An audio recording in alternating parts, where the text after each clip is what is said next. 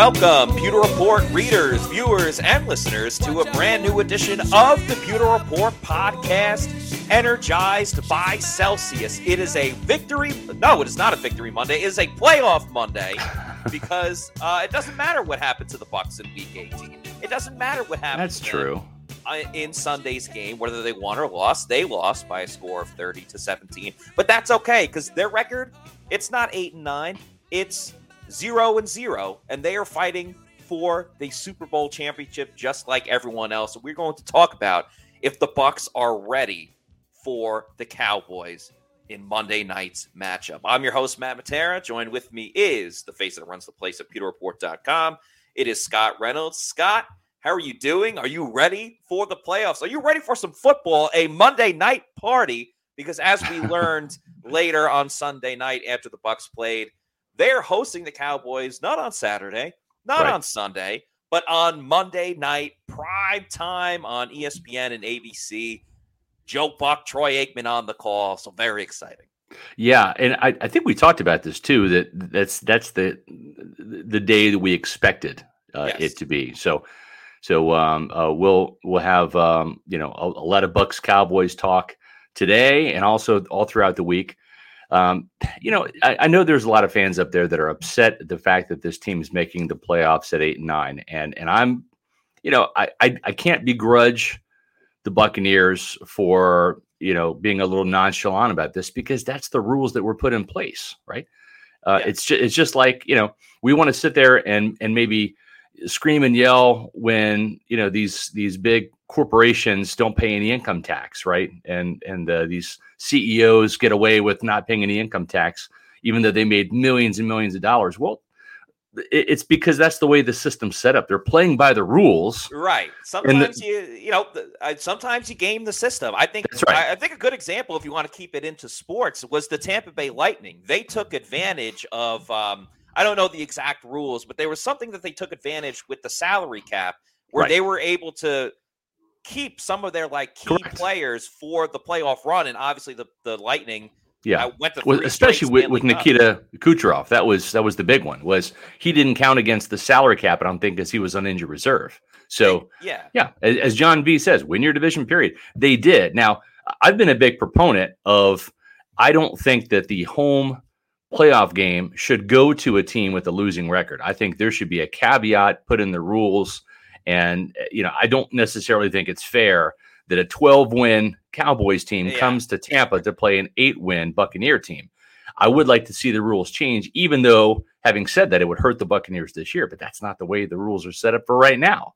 That's why the Cowboys are hopping on a plane to come here to play the Tampa Bay Buccaneers. And, we did have my good friend Rick Zoyce, who is the chief architect of our out catchphrase at the end of our shows. That was due to Rick. I coached with him and Pop Warner. He was best man at my wedding, and he is a lifelong Cowboys. I'm going to say fan, but honestly, he follows the Cowboys almost like a profession. It's almost like a second job for him. He's so dialed into what Dallas is doing. He did a great job back in week 1 in helping us preview that season opener. And even though Shaq Barrett's not going to be in this game, that was the graphic we used, and so I haven't had time to build a new one yet. But our Bucks versus Cowboys game preview will be on Wednesday, and we'll have Rick Zoyce on again for the show and bringing you up to speed on everything Dallas Cowboys and Tampa Bay. And if my memory serves, I think he predicted the Buccaneers winning in week 1, so he's not a Cowboys homer. I think that he gives really good spot-on analysis, and I've had some text conversations today, and I think he even said, I like Tampa Bay in this game. So we're going to find out from Rick why he likes the Buccaneers over the Cowboys, or if he's changed his mind by Wednesday at 4 o'clock. Yeah, we shall see. Very excited to have Rick back on. We got a lot of great feedback from you, the wonderful Pewter people, the last episode that we had Rick on to begin the season. So expecting another great episode tomorrow. Maybe the best one yet. We're going to try to have the best episode of all time today. So obviously we'll talk about Bucks versus Cowboys, everything that's coming up with that. We'll talk a lot about injuries too. Injuries has been a big topic for the Bucks in recent weeks, but especially going into this one.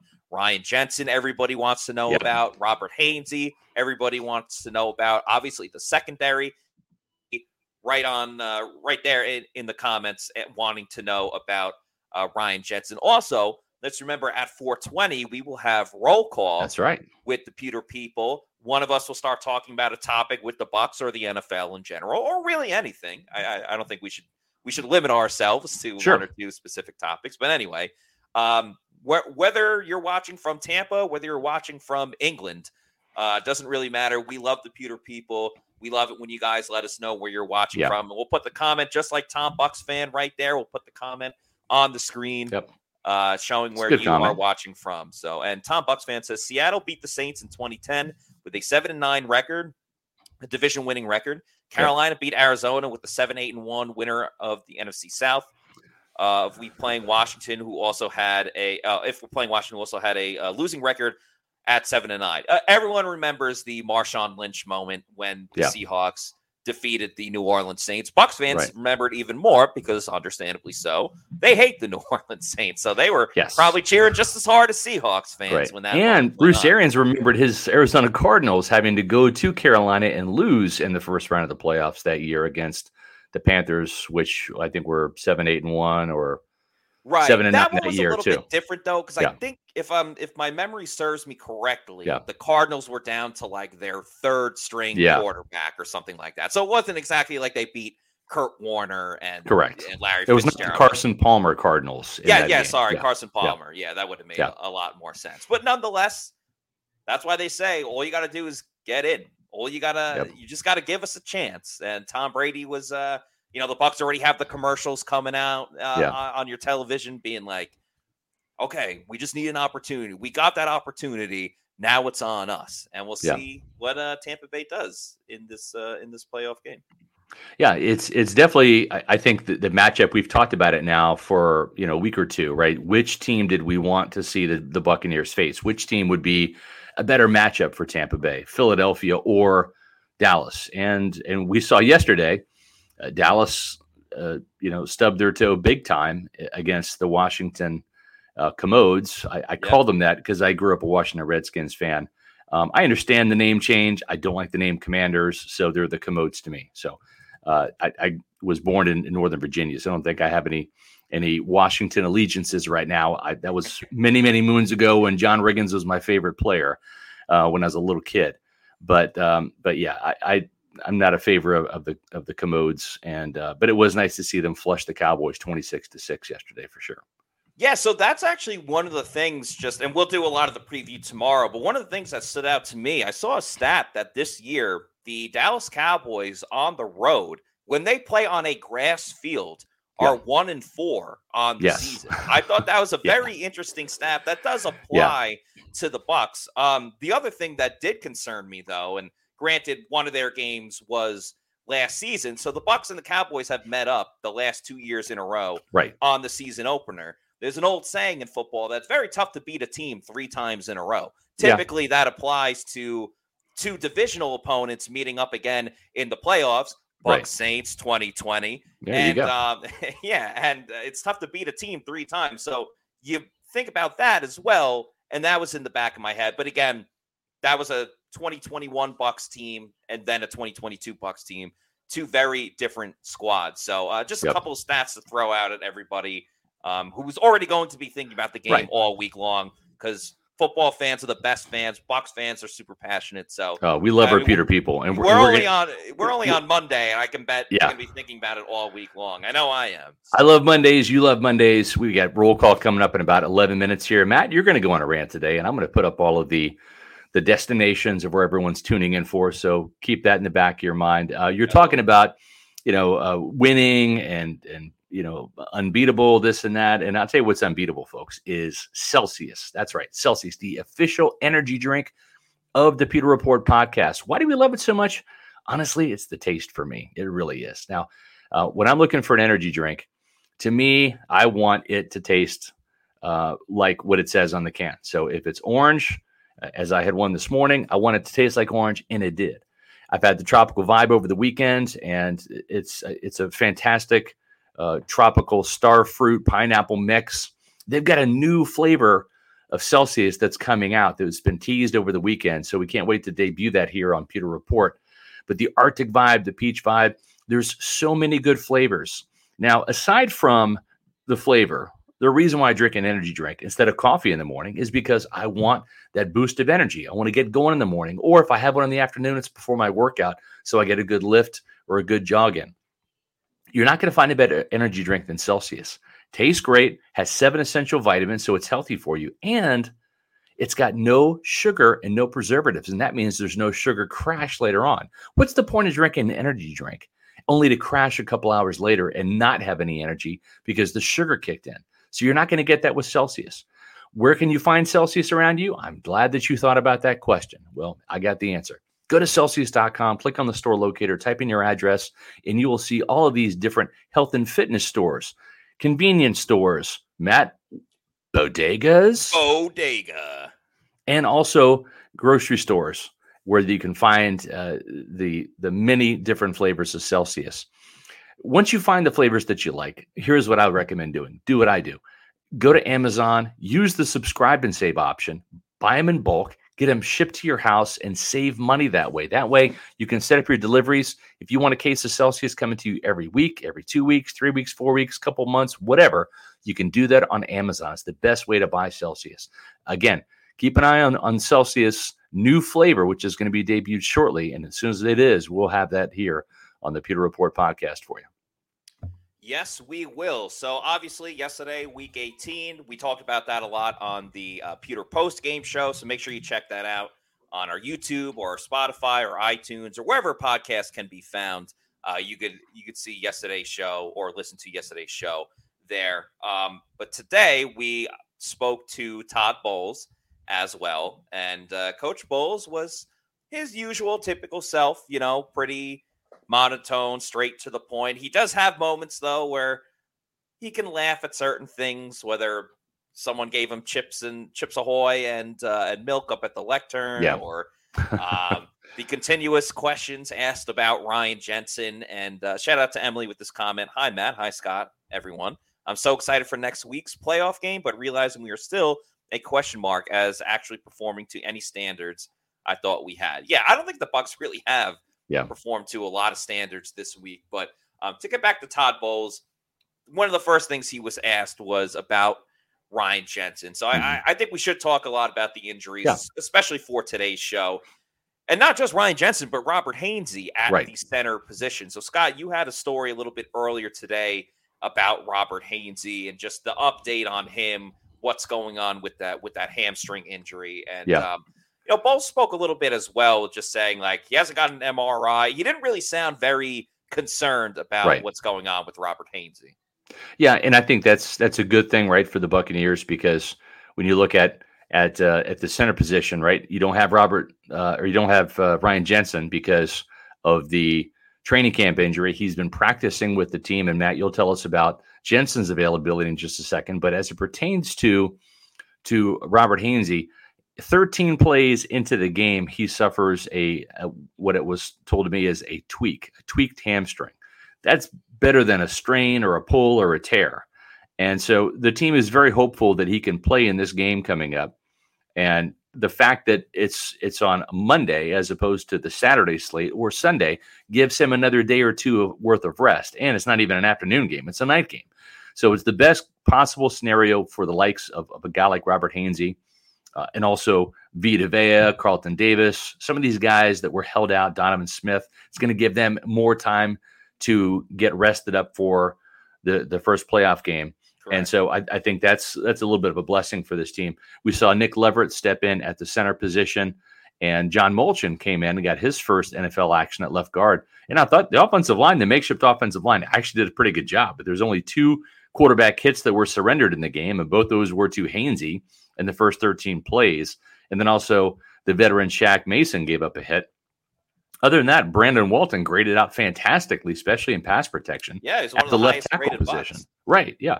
So I think that it was a good kind of worthwhile experiment to even get a guy like Luke Gedeke in the game at right tackle. Now, he didn't exactly set the world on fire. Didn't look any better per se at the right tackle spot than he did the left guard spot. But he'd been practicing at the right tackle spot for probably a week or so. So it was a lot of, mental recall from his college days where he played right tackle at Central Michigan.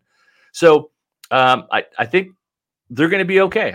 I think as long as that hamstring doesn't flare up again during the game, Robert Hainsey will start. That'll push Nick Leverett back to left guard. Yeah, which obviously would be a good thing. I do feel as if the play calling was catered to a backup-led offensive line because there were a lot of screens, a lot of quick passes. But sometimes you have to do that in that situation. You got to protect your quarterback and other skilled players if you know that the offensive line is going to struggle. But one thing I did really like that the Bucs offensive line and Byron Leftwich called was they called a lot of pitches and sweeps to the outside. So they had a lot of offensive linemen in motion, pulling, getting to the outside. I think that actually worked to a degree. One of the plays that it didn't work was when Luke Goedeke got a holding penalty on him, and it would have gave the Bucs a first down. Giovanni Bernard ran on the play, or it might have been a 4th and 1 or a 3rd. It was a 4th down, 4th and short. Yeah. Right. It was a 4th and short, but it was a good play call. And I know Luke Goedeke would want to have that one back because that was one of those holds where I understand what he's trying to do. He just wants to get in front of the blocker. But Bernard had the amount of speed that Giovanni Bernard had and the way that the defender was coming. Bernard gets that first down, even if Luke Goedeke just for a quick second just runs by him, not even and just lets go. Him. Correct. Exactly. So I think that's a good learning moment, though, for Luke Goedeke. He's not going to make that mistake over and over again. I agree. That's really just my way of saying that. I liked what they did with getting the offensive linemen in motion. I don't think they were stellar, again, because they were throwing quick passes, didn't have to, stay in the pocket for too long. But, if you get Hainsey, you get Leverett back into the position that he's been playing all season long. Wirfs returns. Donovan Smith, obviously, will all be holding our breath and crossing our fingers that there's not too many holding penalties or big mistakes there. But it does seem like the Bucs offensive line is trending in the right direction. Now, let's bring this full circle back to Ryan Jensen. This is what Todd Bowles said about Ryan Jensen today. And I want to clarify something after the video as well. That's been out there. For a while with Jensen. I'll give you the same answer as last week. Status quo, he's working hard, and, we like to see him out there, but we'll see. The window's starting to close. Window's starting to close this week, so we'll see where we're at.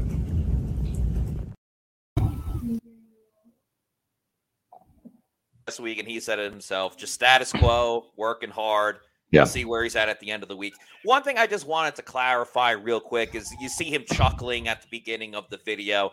It was the way that the question was asked. They said, is there a possibility that a mysterious starting center is available for this week? So it was just the acknowledgement of okay, here's the Ryan Jensen question. Almost reminded me very similarly of during training camp and early in the season when Todd Bowles, a little bit of Tom Brady, but mostly Todd Bowles, got asked about, hey, is Rob Gronkowski going to come back? Are you leaving the spot open for Gronk if Gronk wants to make it? So it just kind of reminded me of that just a little bit. But Jensen, I think at this point, Scott, it's safe to say, and that window is closing. It's a 3-week window. He's already had the first 2 weeks, so only a couple more days left.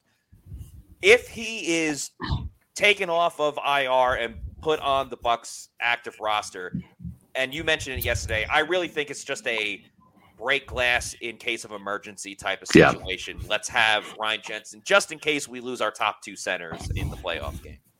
Yeah, and we'll have to see, too, how much progress he makes because it is kind of like a pass-fail thing. It's like, we can grade with letter grades or number grades every position of football except for, say, a kicker, right? Either you make it and you pass or you miss it and you fail, right? It's that situation, too, with this 21-day window. It's either you activate him on the active roster or he goes back on injured reserve for the rest of the postseason. So it's pass fail. It's either he's going to be up or he's not. And so you have to determine then if he's truly going to be able to play in the game and you don't want to waste a roster spot on a guy just in case he's an emergency. You have to feel comfortable.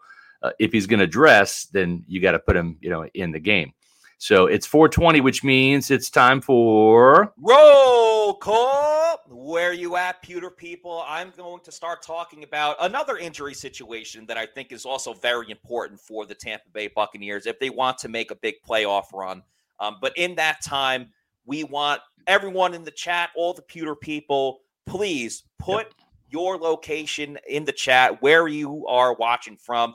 If you're watching this at a later date, if you're not in the chat right now, that's totally fine. Just put it in the comment after you watch the show as well. And, we always look at that too. So everyone in the chat, let us know where you are watching from. And I'm going to talk about not even necessarily the injury situation in the secondary for the Bucs, but the importance of the Bucs secondary being totally healthy for this playoff run. Because I think, obviously, a lot of this is going to come down to Tom Brady and if the Bucs offense can turn around. But if the Bucs offense, and you never assume because you don't want to make an ass out of you and me, but if we're under the impression that the Bucs offense is going to be similar to the 17 points per game, or maybe they'll increase it up to 20 points per game, I still think it's going to come down to the Bucs defense getting the job done for the Bucs if they want to play late into January and hopefully into February. I think, listen, Devin White is great. Lavonte David is still a really good player, maybe not the guy that he once was. The defensive line is dealing with some injuries. You see Akeem Hicks there play very well in a limited role last game. And, Vita Vea obviously is the team captain, going to be the guy for years there. I truly think it comes down to the secondary. If the secondary can ball out in the playoffs for the Tampa Bay Buccaneers, I think that they can go a long way. Now you're asking, what about the injuries? Well, Carlton Davis has missed the last 3 games with the shoulder injury. Jamel Dean just came back from a toe injury. Logan Ryan missed last game, and he was injured earlier in the year when he fractured his foot. Mike Edwards was a bit of a surprise being on the inactive list for that last game. He's now dealing with the hip injury, and he missed some time. The Bucs secondary can ill afford to get into a situation where they are missing 1 or 2 of their guys, whether it's at safety or at corner. Sean Murphy-Bunting has stepped up his game last couple of weeks. But I just think in the playoffs, when you look at it, really doesn't matter who your opponent is going to be. For the Bucs this week specifically, it's the Dallas Cowboys. They are going to need Carlton Davis to match up against anyone's top number 1 wide receiver. This week, it's going to be CeeDee Lamb. But you know what? If they beat Dallas, odds are they're probably playing the Eagles the following week. And A.J. Brown is a huge problem that not many teams want to deal with. I don't think the Bucs can get by with, if they lose Carlton Davis and, the toe injury flares up. I know SMB is a solid guy, but Zion McCollum, he's not ready. He cannot be a plug-and-play type of guy. And let's remember, you want to talk about playoff runs? The Bucs back in 2020, let's remember that NFC Championship game against the Packers. They lost 2 of their top safeties. Antoine Winfield Jr. did not play. He was injured in that game. And then Jordan Whitehead injured his shoulder. Remember, he started that second half with a big hit, forced the fumble. So they were down to Andrew Adams and Mike Edwards in there. That's right. It's a very possible situation for the Bucs in this playoff run. If they go down Carlton and or Jamel Dean, I don't trust SMB and Zion McCollum to put on the same effort Andrew Adams did and Mike Edwards for that game right there. And then Keanu Neal just got hurt last game as well. It didn't. We'll find out during the week, but he's kind of been dealing with a chronic injury. Yeah. Logan Ryan makes the splash plays. Mike Edwards was a ball hog, not as many turnovers lately. But I really think the secondary, and my point is just the secondary to me is the key to the Bucs making a big playoff run. And it starts with staying healthy, most notably Carlton Davis. Yeah, I think it's a great point. And the other thing, too, we mentioned Zion McCollum. I did some research on his rookie season today. And again, I go back to the Rondé Barber lesson, right? And it doesn't mean that Zion McCollum is going to be Rondé Barber. There's been plenty of rookie cornerbacks on this team that have not amounted to anything and never really panned out or developed, right? I mean, Myron Lewis was one of them. Yep. Alan Zamitis was another one going way back in the day. But But so it's not a guarantee. But Rondé Barber was awful as a rookie. So I always try to give a guy as that second season to see if the light comes on, because usually that biggest leap for NFL players is between their rookie season and year 2. Because instead of training for the draft and going to the combine, Matt, and doing the pro days and the awards circuits and the top 30 visits and all that stuff, it's just focusing on watching your film from your rookie season, not somebody else's trying to understand the offense or defensive schemes. It's you're watching yourself and what you did, and then you're training with your teammates and your trainers all throughout the offseason, making gains and speed and strength and mass and all of that. So it'll be interesting to see what Zyon McCollum becomes next year, because this year wasn't good. He had 1 pass breakup despite being targeted 21 times. He allowed 17 catches on those 21 targets, including that play we put up there, that deep shot, where he was actually in pretty good position against Drake London. You can see his hand is right there. And it kind of reminds me a little bit of Carlton Davis, right? Back as a rookie in 2018, we've got a ton of Cliff Welch pictures of Carlton Davis literally having a finger on the ball or being an inch away and from a pass breakup. And instead it was giving up touchdowns. So sometimes this is what happens. You're close as a rookie to breaking up the passes and batting some balls down. And then that comes in the second year. And then the interceptions come in the third year. And that's kind of what happened to Carlton Davis, right? He had a ton of pass breakups. Yeah, he had more pass breakups as a rookie for sure. He was a second-round cornerback. He was more talented coming out of Auburn than Zyon McCollum is. And it's a big leap from Sam Houston to the NFL. But he made that transition, almost breaking up a lot of passes to breaking up a lot of passes in 2019 to a career high 4 interceptions in 2020 to lead the Buccaneers and help them win the Super Bowl. But allowing 17 catches for 228 yards and a touchdown, not great. And he's missed 8 tackles this year. That's tied for fourth most on the team. And that's not good. A reserve role too. Like, exactly. He's only had some spot starts. Exactly. We talked a lot about that on yesterday's show as well. Just the amount of times that he whiffed, the Tyler Algier missed tackle that we kind of highlighted yesterday. Todd Bowles spoke a little bit about the defensive backs, who's available, how they're looking during the week. So I'm going to play that video real quick. We'll see as the week goes.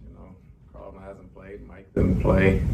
We'll see as the week goes on. Like I said, it's the end of the year. Everybody's banged up. It's a matter of whether you can play or not. If they can play, we'll have them out there. If they can't, the next guy's going to have to step in. Just having 2 extra days of rest or prep time doesn't hurt in that situation. No, it doesn't. A big we'll see guy. How's this guy doing? Is he going to be available? We'll see. Is Ryan Jensen going to be available? We'll see. Yeah, he's certainly a man of few words. Not like some other Bucs coaches that would ramble on and on and on. For sure. A couple of other comments here. We have a couple of super chats we'll get to in a second here. Daniel King says, "Hey Scott, how about the Lovie Smith news out of Houston? Laugh out loud." Yeah, I mean that was something, watching Lovie Smith defy orders and blow the pick on the way out the door. I don't think the Texans could fire him fast enough. What an absolutely awful head coach he was in Tampa and in Houston and actually Illinois too. I don't understand. They should have fired their coach the year before the Texans.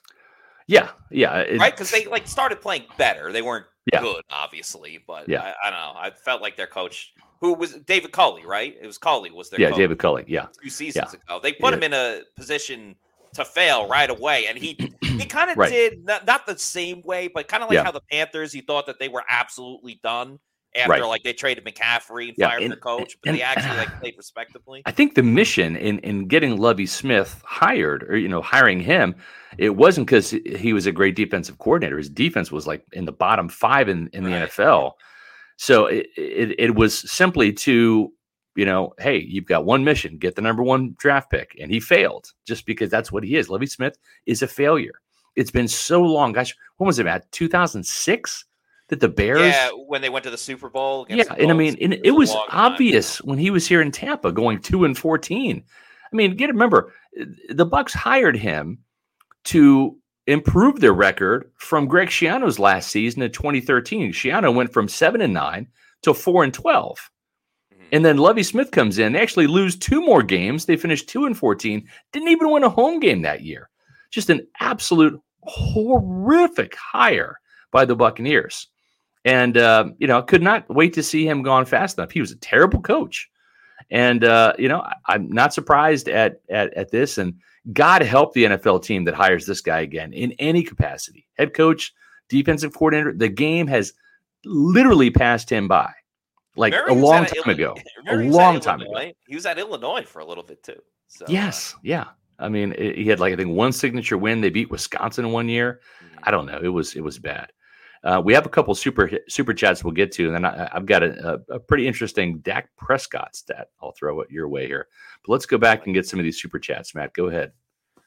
Teddy with the $5 super chat. Thank you, Teddy. Who is each of your predictions for playoff breakout player? I like this question. Yeah. Who do you think will come alive / show up when it matters most, and why?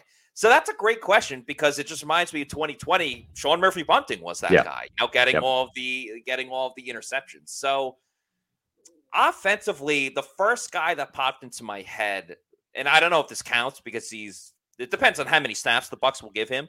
Right. But Rachaad White, obviously, I think can kind of be what Leonard Fournette was to the Bucs in 2020. Just being the guy that they're going to ride out. I'm not saying the run game is going to get insanely better, but I think Rachaad White or Cade Otton as well. I don't want to steal too many players, but Cade Otton has shown he can not take over games, but he can, be a huge factor late in games. I would love for him to start doing things in the first half and continue to. He's Mr. Second Half, in my opinion. Right. Is Cade Otton. Defensively, just riding what he's been doing in recent weeks. Anthony Nelson, if he can continue to get to the quarterback, I think that goes a long way for this Bucs defense. The strip sacks, the just consistent pressure. I think Anthony Nelson might be it. I'm going to start on defense, and I'm going to go Sean Murphy-Bunting. The guy's just played really, really good football. Yeah. He's in a contract year. I think one of the biggest things for him, Matt, it's been 2 things, right? It's been injuries, right? He's been banged up at times. But then it's also, when he's healthy, it's been a lack of confidence. Yeah. And I just think, he's gotten into his head sometimes. He doesn't have, Jamel Dean can give up a touchdown. That I don't think he's given up one this year. Maybe he gave up, actually, I think he gave up 1 or 2 in the Packers game. But he's had a really good year. But Jamel Dean, just he's like happy-go-lucky. He's like, oh, well, give up a touchdown. I'm going to go ahead and get a pick the next play. That's just his mentality. I think Sean has kind of beaten himself up a little bit, but his confidence is riding high right now. I would not be surprised at all if he, the only problem with Sean though is he's probably not going to see many snaps now in defense unless they really want to, cycle him in and kind of preserve Jamel Dean, because Jamel Dean has got a banged up toe, right? And you have Carlton Davis with the shoulder, so I wouldn't be surprised if you see kind of a 3-headed monster rotation at the outside cornerback spot, because you're going to see Antoine Winfield Jr. in the slot for sure. Yes. But I like SMB. I think he's going to come up with some plays here in the preseason game against Dallas. And I think on the offensive side, I don't know. I'd love to say Rachaad White. It just seems like whether it's Byron Leftwich or Todd McNair, the running backs coach, I don't know. It's like he starts the game and then we just don't see enough of him, And I think that the thing that could be holding Rachaad White back is Byron Leftwich. So I'm going to go with Russell Gage. I don't know why, but Russell Gage just seems to kind of be that guy that's showing up around the end zone. And yes, he crossed my mind as well. And I was thinking, he's kind of been the goal line receiver for the Bucs this year. They've gone away from the fade pass to Mike Evans. Chris Godwin tends to do a lot of his work over the middle of the field, again, trying to go from the 20 to the other 20. Hasn't really been a red zone presence as much outside of screens at the line of scrimmage. So Russell Gage, I think, is a good pick because he seems to be that, the security blanket red zone guy for the Bucs in recent weeks. Yep. So I like that pick of Russell Gage. We got a super chat from Leo. Thank you, Leo, for the $5 super chat. We're on the topic of Tom Brady again. When it comes to Brady, it seems all the Tampa beat writers have changed their tune from October. What made you guys change your mind? Educated guess.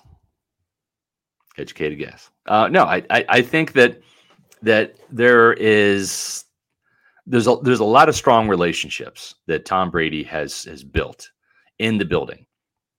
And if you listen to what Sean Payton said when he was very candid about his coaching opportunities when he was on Fox on the pregame on Sunday, he said it's not so much about the quarterback because they went to New Orleans, didn't have Drew Brees. It's about the relationships in the front office and ownership. And that's key, man. It's like with Tom Brady, he's got to feel comfortable where he's at. And sure, he plays with the players, right? The play calls are what they are. He's going to get a new offensive coordinator next year. That's the big secret in Tampa that we've already let out of the bag. Byron Leftwich is going to get replaced. We'll write about it soon, but it's right now it's an informed opinion, educated guess. But for Brady, Matt, it's the relationship he has with Joel Glazier and the trust there, and the trust with Jason Light and the relationship there, and also it's Todd Bowles. It's he wanted to play for Todd Bowles. He didn't stay retired, and I think that says something. Remember, this is an organization that stood with Tom Brady in his darkest hour, right? On a couple of occasions. Number one, when his mother, was going through cancer. That's one thing. His father had COVID, right, during the 2020 season. And the Buccaneers were certainly supportive of him for that. Then he goes through a divorce this year, asks for a 10-day hiatus from training camp. The team says, no problem. Okay. So where is better than Tampa Bay? He's been to the playoffs 3 straight years here. You look right now at the division, and of course, things will change in the offseason, right, with free agency and the draft in Tampa and elsewhere. But, Matt, you have to think that the Buccaneers, if Brady comes back, the NFC South is there for the taking again. Does he want to go out to Las Vegas and play with the Raiders, the shitty Raiders that are, 6-10? They haven't won squat lately. In years. Yeah. No, just because Josh McDaniels is there, you think he wants to be in Sin City in Las Vegas, where his kids are on the East Coast, a couple time zones away, and he's got to face Patrick Mahomes and the Chiefs twice a year, and Justin Herbert and the Chargers twice a year. The Raiders aren't winning that division, even with Tom Brady. They're not as close to the playoffs or Super Bowl as Tampa Bay is when their roster's healthy. So I just don't see the Raiders, connection there. I mean, you can connect the dots. It might be, the owner, Mark Davis might want him. Okay, great. I want to win the lottery. Doesn't mean it's going to happen. Right. I think to answer the initial question, I think the big thing that changed the tune was the fact that Byron Leftwich won't be with the Bucs next season. I think they need a fresh outlook on offense, but even though you're getting like a new playbook, a new system, you still have the same players that you worked with over the last couple of weeks. Yeah. So I think that's obviously an important thing to Tom Brady. I would also say if you're looking at like the positives and negatives of both things, to your point, the division just way, way easier in the NFC South than almost anywhere else that he would go. Now, to your point about the Bucs being there for Tom Brady through a lot of different things, his divorce most recently, or, hey, Tom wanted to play in this last game, so he's going to go play.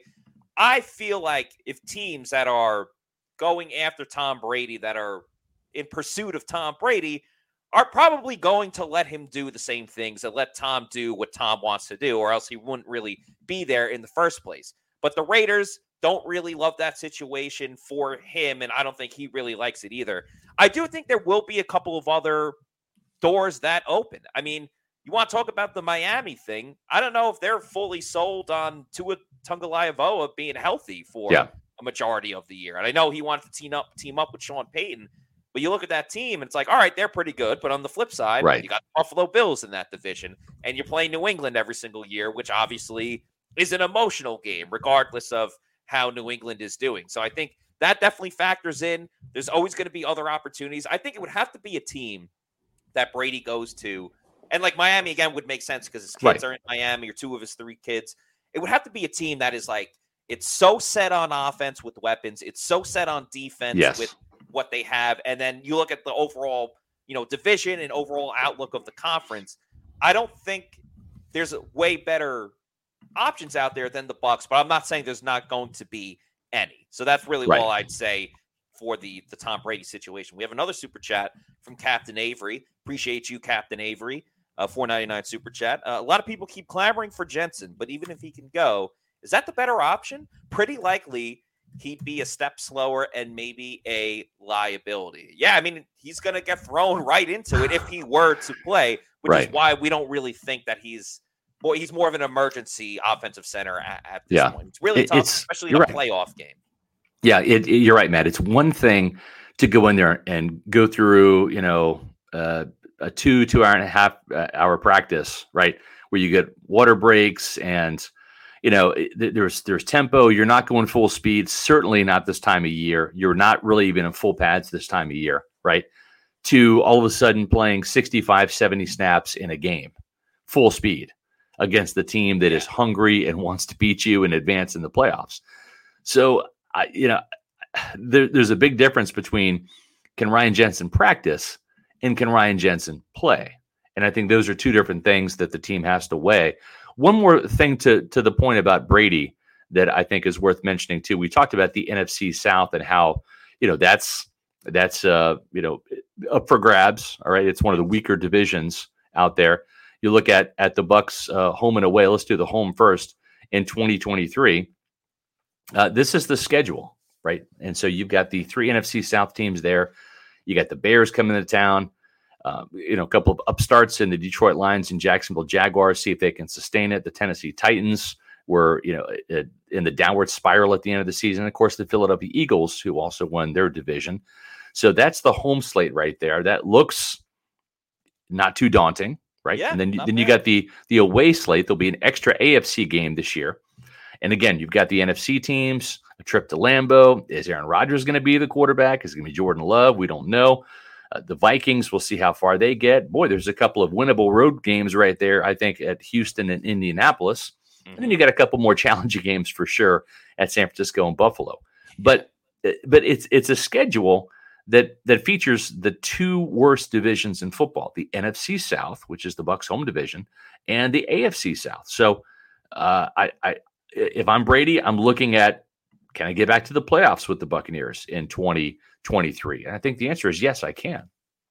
Yeah, even some of the games that are considered tougher, like Minnesota, I don't think are the toughest 13-win team in the NFL. The Packers may not have Aaron Rodgers next year. And I know some people are really hyped up about Jordan Love, but I don't know, something convinced me that a quarterback that's had one career start and played in 3 or 4 games, he's going to make that team immediately better than Aaron Rodgers. So I do think the schedule is quite favorable for the Bucs this year. And every team's going to have tough games on the schedule. So it's like, where can you find the easier games in that? Scott, you had mentioned that you had a very interesting Dak Prescott stat that I would love to hear. But first, if you're talking about stats, you want to bet on the stats of players, the best place to do that would be with Underdog Fantasy. You obviously have the NFL playoffs coming up. You don't have to do just the NFL, though. They have it for hockey, baseball when that season gets back, basketball, the UFC is on all the time, and golf as well. So don't just limit to yourself for the NFL. But if you are going to bet on the NFL, the easiest and best way to do it is with Underdog Fantasy and their Pick'em game and their Rivals game. You just pick an over or under on your favorite or least favorite player stats, and you can win up to 20 times your money in a single night. Underdog keeps it super simple with their easy-to-use website and mobile apps. You just pick between 2 and 5 players to fill out your Pick'em slip. Get every pick right and take home some cold, hard cash. Straight cash, homie, as Randy Moss once said. Use the promo code PEWTER, that's PEWTER. Get your first deposit doubled up to $100 by Underdog. Even if you learn from Plant City Math, you know that is a heck of a deal. So once again, double your first deposit up to $100 with the promo code PEWTER, PEWTER, and win some money over at Underdog Fantasy. Yep. So, in doing a little bit of advanced scouting on the Dallas Cowboys, and obviously the Buccaneers beat them 19-3 back in week 1. That was a game where Dak Prescott was injured. He hit his hand on Shaq Barrett's helmet and ended up breaking that hand. Cooper Rush came in, actually played really well for the Cowboys. And I know some Cowboys fans out there wouldn't mind seeing Cooper Rush at quarterback. Does a better job of protecting the ball. And we mentioned earlier that Dak Prescott threw a pick 6 at Washington yesterday in that 26-6 loss. Well, Dak has thrown at least one interception in the last 7 games. Okay, that's quite a streak. So he's also thrown a pair of interceptions in 4 of those 7 games in a row. So the Buccaneers picked him off one time. If you remember, Antoine Winfield started off the season with that interception down there in Dallas. Dak was held to 14 of 29 passing at 48.3% for just 134 yards, no touchdowns, 1 interception. He was sacked a pair of times. And so if you look at the last 5 games, right, you started at December, in the December games, and then yesterday's game at Washington, the last 5 games. The Cowboys started off December with the 54-19 win at the, I'm going to say it against the Colts. It was in Dallas against the Colts, just destroyed them. Yeah. And that kind of, caught your eye. Okay, Dak Prescott, 3 touchdowns in that game, 54 points. So it was kind of a monster game. Then the next week, they barely escape against the Houston Texans. This was a home game too. I remember and that. It took the last seconds of the game for them to overcome a really bad Houston Texans team, 27-23. Then the next week they go to Jacksonville. We didn't realize if Jacksonville was going to be maybe this good, if we can say that, but they lost in overtime to the Jaguars, 40-34. Prescott threw 2 interceptions along with 3 touchdowns in that game, got sacked 3 times. Then against the Philadelphia Eagles that didn't have Gardner Minshew, they had, or I should say they didn't have Jalen Hurts. They did have Gardner Minshew. Prescott played pretty well. 3 touchdowns, 1 interception, 347 yards, which was a season high for him. And this was a game that the Cowboys really wanted. They wanted to beat Philly. They did, 40-34 at home. And then they went on the road and played the Tennessee Titans, who, again, are in the downward spiral by week 17, and they won 27-13. Not a huge convincing win by any means. Prescott threw 2 picks. And so then you've got the loss to Washington. So in their last 5 games, they're only 3-2. And a couple of those wins were against the Tennessee Titans and the Houston Texans and the Indianapolis Colts. Okay. Those are a pair of teams in the top 5 when it comes to draft order. And I believe the Tennessee Titans are right around 10 or so. So I'm just saying, even though this Cowboy team has won 12 games this year, you can kind of go through some of those, just like you could with Tampa Bay. Right? I'm not saying the Buccaneers are the juggernauts they were last year at 13-4, because they've beaten the likes of the Arizona Cardinals in overtime, sweeping the Saints, getting a last-second win against the Rams. Yeah, so we can play this cherry-pick game. Both I'm just sides. saying, but it applies to both sides. This is not a Cowboys team that's coming in here that the Buccaneers should be afraid of, especially since they've got some confidence in beating them 19-3 in week 1. And I think you look at their offense. If you can slow down Tony Pollard and CeeDee Lamb, you got a pretty good chance of beating Dallas if you can get some pressure on Dak Prescott. Again, Shaq Barrett's not playing in this game. He played in week 1. Then on defense, if you identify where Micah Parsons is and you roll protection his way and not let him be a game wrecker, and we've seen Byron Leftwich trip up in those scenarios, right? The Pittsburgh game comes to mind, where you only got one guy to worry about. That's Cam Hayward, but then he wrecks the game because you stick him one-on-one with Luke Gedeke too much. So if they can identify where Micah Parsons is, get some proper protection there, and not let Parsons ruin the game, I think they got a pretty good shot. Yeah, I beg and plead the Bucs to not be stubborn in the playoffs. Like, please give Donovan Smith, protection with the double team if that's the case. Don't let Micah Parsons destroy the game. Please go play action on first down. Like, don't get stubborn to try to prove a point, which I feel like the Bucs have done this year. And to your point about Dak, I think he's obviously a very talented quarterback, and he's up there, maybe not like a top 5 quarterback, but, he's definitely one of the better quarterbacks in the league. I just feel like in his career, he's never gone past the second round of the playoffs. He's still looking for that signature win. And I don't necessarily know if beating an 8-9 Buccaneers is necessarily a signature win. But winning on the road. Don't tell that to Brock Purdy or Desmond Ridder. Yeah. They're going to take those wins. Right. But even going going on the road and beating Tom Brady, I think is a big deal. We kind of learned that last year when the Rams did it, albeit Brady had the comeback and it was kind of on the defense of why they lost that game late. Todd Bowles actually spoke about what the Cowboys still do well despite some of their recent injuries, and I'm going to try not to sneeze while this video plays. Just watching the game yesterday. Well, they have a swarming defense. We know that. They have ball hawks in the secondary. They can get to the passer as well. Mike is not the only one. Offensively, they're healthier on the offensive line. They can run the ball very well. Obviously, they got talent on the outside and in the backfield, and they have a great quarterback. So, everything concerns you when you play the Cowboys. You got to play a complete game. Mike. Yeah, I think that I don't want to say this game is there for the taking, but I'm not as concerned about the Cowboys as I was if they were going to play the Philadelphia Eagles. Right now, if they play the Eagles the week after, then they'll do that. Yeah. But you got to play who's on the schedule next, and that's the Dallas Cowboys. And again, I think having this game on Monday night in Tampa helps the Buccaneers out tremendously with their injury situation. We'll see. Emily makes a good point. Just give us 60 seconds at the end of the fourth quarter, and we will win the game. Matt, that's what happened back in 2021 in that season opener, right? The Dallas Cowboys were gifted all of these opportunities to score with Buccaneer turnovers. Tampa Bay really was moving the ball at will against the Dallas defense and just turned the ball over a couple times. I remember Chris Godwin fumbled inside the 5-yard line, I think was one of them. And then it took a Tom Brady comeback and a Ryan Succop field goal to put the Buccaneers ahead 31-29. So they've won against the Cowboys on the road this year in kind of a dominating performance, 19-3. And then they've also won at home in a shootout fashion in the last seconds of the game. So they've got experience doing it both ways against the Cowboys at 2 locations. So we'll see what happens this year. I also think, not getting too much into our preview, but one thing that the Bucs have going for them on offense is like Chris Godwin obviously is way healthier and more comfortable now than he was in week 1 when the Bucs played the Cowboys.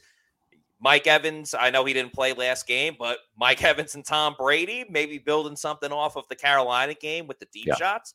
Russell Gage, healthier than he's been in a while and becoming that red zone target and a third down guy as well. So the offense is still not in a great spot. Let's not kid ourselves. But there are a couple of things that you can point to and say, all right, well, if this clicks the right way and they are the better team for one day or one night, in this case on Monday night, it could be enough to get the job done against the Cowboys. I like this comment from Mr. Wright. I was going to say this too. Can Godwin play an entire game without fumbling? I hope the fumbling doesn't become an issue for Chris Godwin because, to your point, the fumble last season against the Cowboys, he's obviously fumbled the last 2 games in a row. Rashad White had a bit of a fumbling issue a little bit earlier in the season, but that's been corrected. So hopefully Chris Godwin can do the same. I mean, he was already working it on the sidelines. Everyone saw that. He was talking to Julio Jones about it. So I'm hoping it won't be an issue, but something to definitely keep an eye on for Monday's game. Yep. Make sure that you're keeping an eye on your health here now that we're into the 2023 new year, and you can do that at Age Rejuvenation. As we age, our hormones decrease, both for men and women. I was tired all the time, had no sex drive. I was groggy. I felt like I was 80 years old because everything hurt. I came to Age Rejuvenation because I was tired all the time. Bioidentical hormones has really made such an impact in people's lives. I actually enjoy shopping now. Got all my energy back. Mind is sharp. I feel like I'm 18 again. It was perfect for me. Get with Age Rejuvenation. Do it now. Don't wait. Call Age Rejuvenation today. I'm going to echo what that guy said.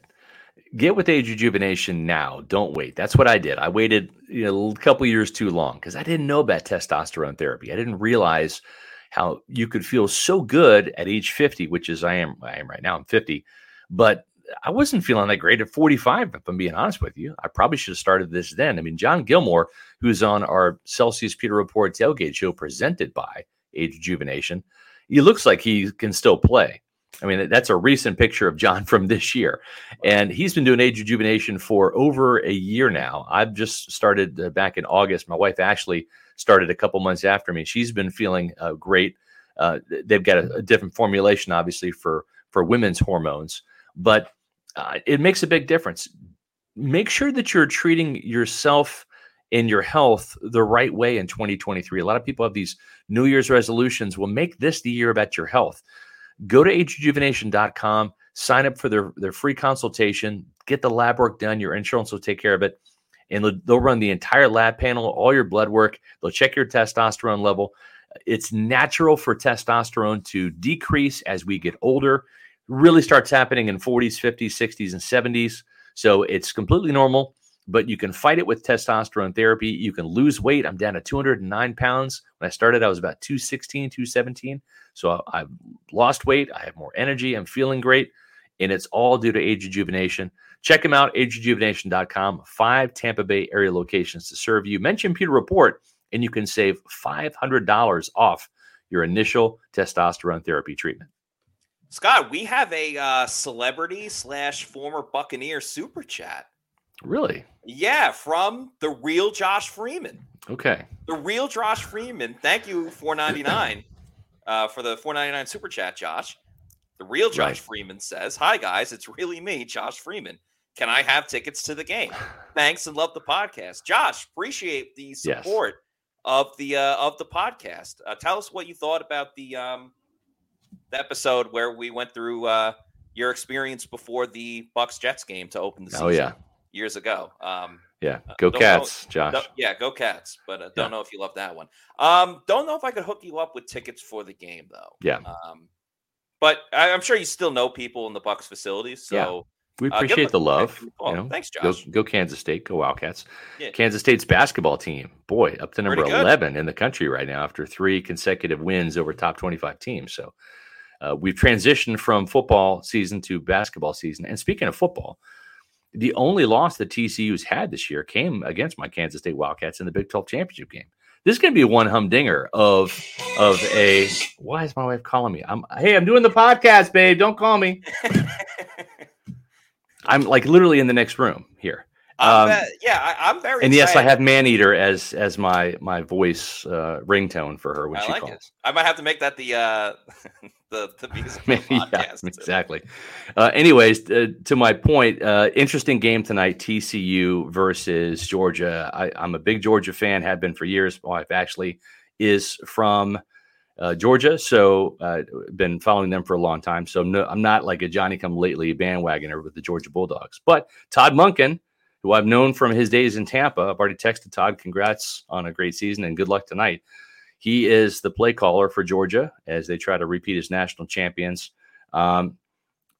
TCU, man, I'm telling you, they're for real. I would not be surprised if this is a close game. I would not be surprised if TCU wins, but I hope that Georgia wins, and I hope that Todd Monken ends up as the next play caller in Tampa Bay. Todd Bowles will be rooting for Georgia as well. His son has Troy. committed to playing at Georgia. He'll be a linebacker next year. Yeah. I will also be rooting for Todd Monken because I bet the over in this game of 63.5. I did pick TCU to cover. It's 13 points. I mean, that's a huge spread for a national championship game. So I did take TCU with the points, but I'd be more than happy if Georgia wins by 10 or whatever. Or by 21, as Common Sensei says. Yeah. I would not be as happy with that, but I bet more for the over than the TCU game. But very, very excited for that game. I think it's really going to be awesome. It would also be awesome if you guys could follow us and subscribe to our YouTube channel, Pewter Report TV. Also follow us on our Twitter, Instagram, and Facebook over at Pewter Report. We're trying to get to 10,000 subscribers. And we're close. We're less than 150 subscribers away. So if you like this podcast, if you like our game day show, our tailgate show, our post-game shows, and various clips that we put out on our YouTube channel, we're going to have another clip up a little bit later this afternoon or this evening. If you like all of our content at pewterreport.com and what we do on this YouTube channel, just do us a favor, hit subscribe. It's absolutely free. Yeah. When we go live with different stuff, when we put out new content, we're always talking about the Bucs. We'll be talking about the draft whenever the season is done, and we hope that free agency, all that Super Bowl, free agency. We'll do some reactionary stuff as well. We got some things planned for the off season. So even when the Bucs aren't in season, Right. We have a ton of Bucks content. It's always on season for Pewter Report. Exactly. So please just subscribe. Yeah. Make sure that you tune in 4:00 on Wednesday. My good friend Rick Zoyce, Cowboys Insider, will be back. We're going to preview the Bucks Cowboys. I get a feeling it's going to be the best podcast we've ever done, and it's actually going to beat today's, which was the best podcast we've ever done. So for Matt Matera, I'm Scott Reynolds saying thanks for joining us on this edition of the Pewter Report podcast, and we'll see you on Wednesday at 4:00. Out.